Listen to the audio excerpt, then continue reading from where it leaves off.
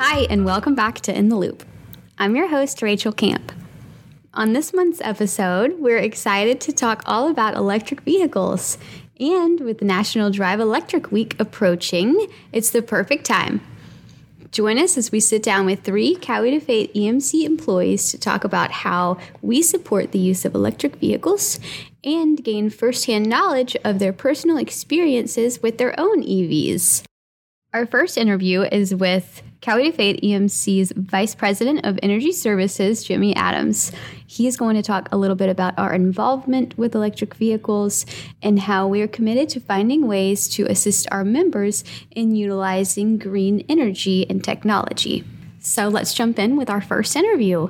Welcome back, Jimmy. You've been on the podcast before, so we're glad to have you again. Thanks, Rachel. And thanks for having me back. I'm a huge fan of these podcasts, and I always, without fail, learn something new each episode. Awesome. Well, that's the goal. So I like to give our interviewees a chance to introduce themselves. So if you don't mind, just giving our listeners a refresh of what you do here at EMC. I work with our Energy Services Department, economic development, residential energy efficiency, electric vehicles, solar, all the new technologies that we're promoting for our members. Okay, awesome. So let's dive in and talk a little bit about those technologies. So Jimmy, can you tell our listeners some things that we're doing here at Cowie to Fate EMC to promote green energy, but specifically around electric vehicles? Electric vehicles are becoming more and more popular with our members.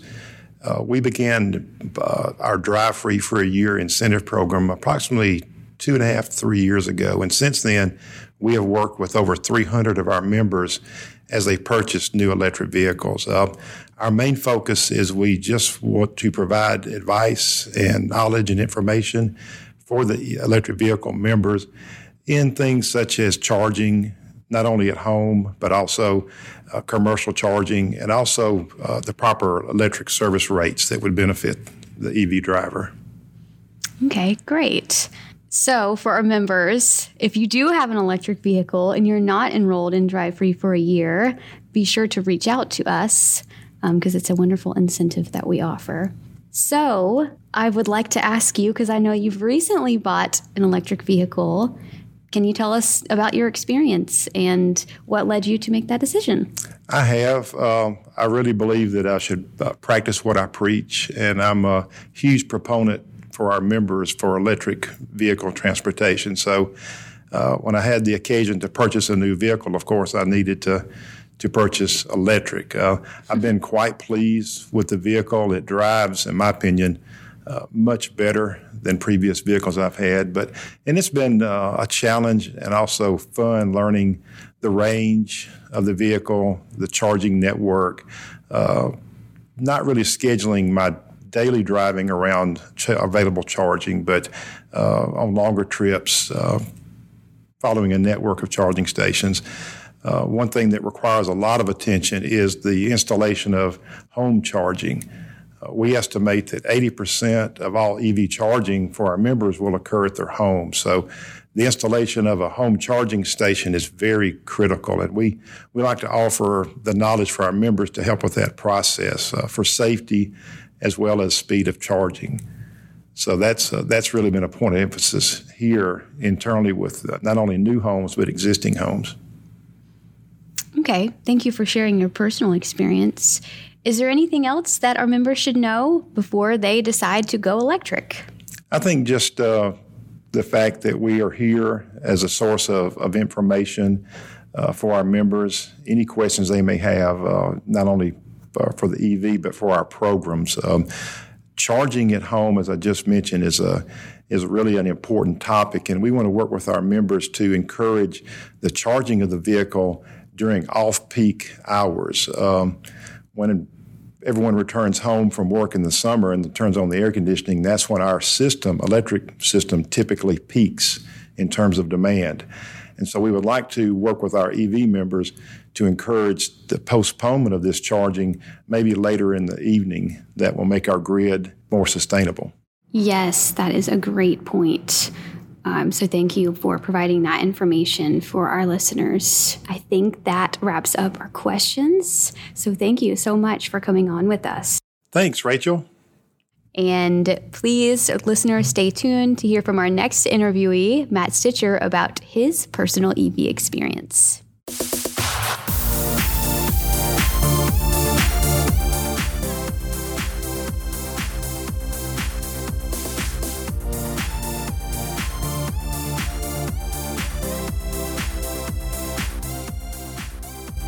We are back with Crew Chief Matt Stitcher. Welcome, Matt. Hey, Rachel. Thanks for coming on today. I always like to give our guests a moment to just introduce themselves. So you want to talk about maybe what you do here and how long you've been with EMC? Sure. I run a line crew, a bucket truck, and been here 23 years. Awesome. Well, thank you for your service here. No problem. So thanks again for coming on and sharing your EV experience. We know a lot of people are making the switch to electric vehicles, so we're excited to hear your thoughts on this as someone who has done it. So just tell us, Matt, what kind of EV do you have and about how many miles do you get on it? We have a Kia Niro. When we fully charge it now, it's up to, I think, 315 miles. So that gets you around. Oh, yes. Okay, awesome. When exactly did you buy it?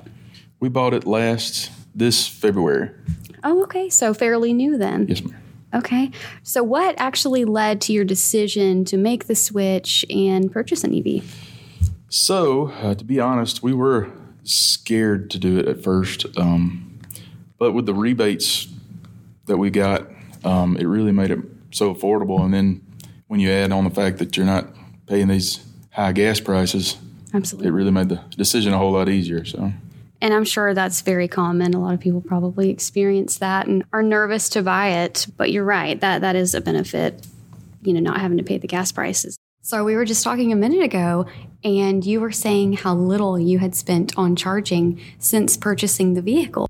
Yes, I think my wife said she spent less than $60 since February. I think we have probably getting close to 8,000 miles. That's awesome. So, yeah. So great. Just think about the savings there. So tell me a little bit about the buying process. Like, how did you narrow down which EV you wanted to purchase? Well, the dealership that we went to, actually, they only had two, and both of them were Niros, just different colors. And the salesman there, he was actually debating himself on buying one and trading his truck in to get one. And we looked at the payments and decided if we did, she could use it in town as much as she goes. And so it was a good decision for us, I think. Okay. And how easy is it for you and your wife to find charging on the road? So she's better at it than I am. She has an app that she uses, and especially in town, it's no problem. I don't think she's ever not been able to find a charging station, so pretty easy. Yeah, that is awesome. So no range anxiety there then. Yeah, that's right. Okay. Is there anything else you can think of that a member should know about buying an EV? I will say, the little electric cars, they scoot. They are quick. The big trucks, I'll pull up beside the big trucks, and you can just tell they're not wanting to let me get over, and they don't stand a chance. Forget it. So they get you from point A to point B. Very nice, yes. Awesome. Okay. Well, thank you for sharing your experience. So lastly, and just to wrap up, Matt, would you encourage a member to go electric? Yes, I think so. I think it's been a good experience, and I'm very certain that it's going to weigh heavy on my next decision on a next vehicle. I'm pretty sure we'll go back with electric. So awesome. Okay. Well, thank you again for sharing your experience, Matt.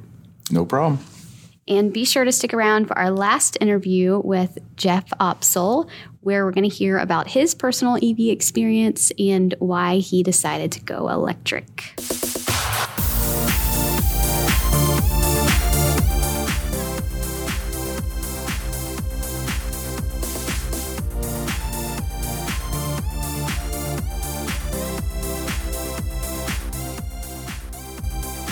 We are back with Jeff Obsel. He is Supervisor of System Administration and Data Analytics. So welcome, Jeff. Hey, thanks for having me. Of course. So I'll give you just a moment to introduce yourself if you want to tell our listeners what you do here for Coweta Fayette EMC and maybe how long you've worked here. Yes, my name is Jeff Obsel. I've been in the IT department here for about 15 years, and so just deal with a lot of our different systems and starting to dabble into some reporting and data analytics as well. So, very good. Okay. Well, thank you so much for coming on and joining us and sharing your EV experience. Like I've discussed with Jimmy and Matt earlier, many people are reaping the benefits of EVs, and with National Drive Electric Week starting in a couple weeks, it's a great time to talk about the perks of EVs. So I'd just like to ask you about yours since you do personally own one. Jeff, what kind of EV do you have, and about how many miles do you get on it? I currently have a Tesla Model 3 2022 version. I got it back in June, and I have a long-range model, so it gets about 350 miles at 100% charge. Most days I charge up to 80%, so I can get about 280 miles on it. So that's awesome. Okay. So do you ever have any issues when you're out finding charging stations that are around and available for use? Yeah, so I did my homework before I got one and made sure I had charging set up at home so I can charge nightly if I choose to. I really don't necessarily need to with the short distance I drive every day. I don't probably drive more than 50 miles per day, so I really don't need to top it off, but it's kind of nice to be able to plug it in at night and leave with a full tank basically every day if in case something comes up I need to go further. I did take it on a trip recently on the highway to Jekyll Island, and we had no problem charging. There was several Tesla supercharger stations on the way. Even on Highway 16 or Interstate 16, which was nice. So had destination charging at the hotels, so had all kinds of places to charge. So I didn't really have any issues, but so yeah. Okay, well, that's great. You talked about having a home charger. So for our members who are interested in going electric, can you talk about the process of how it was for you to install a charger in your home?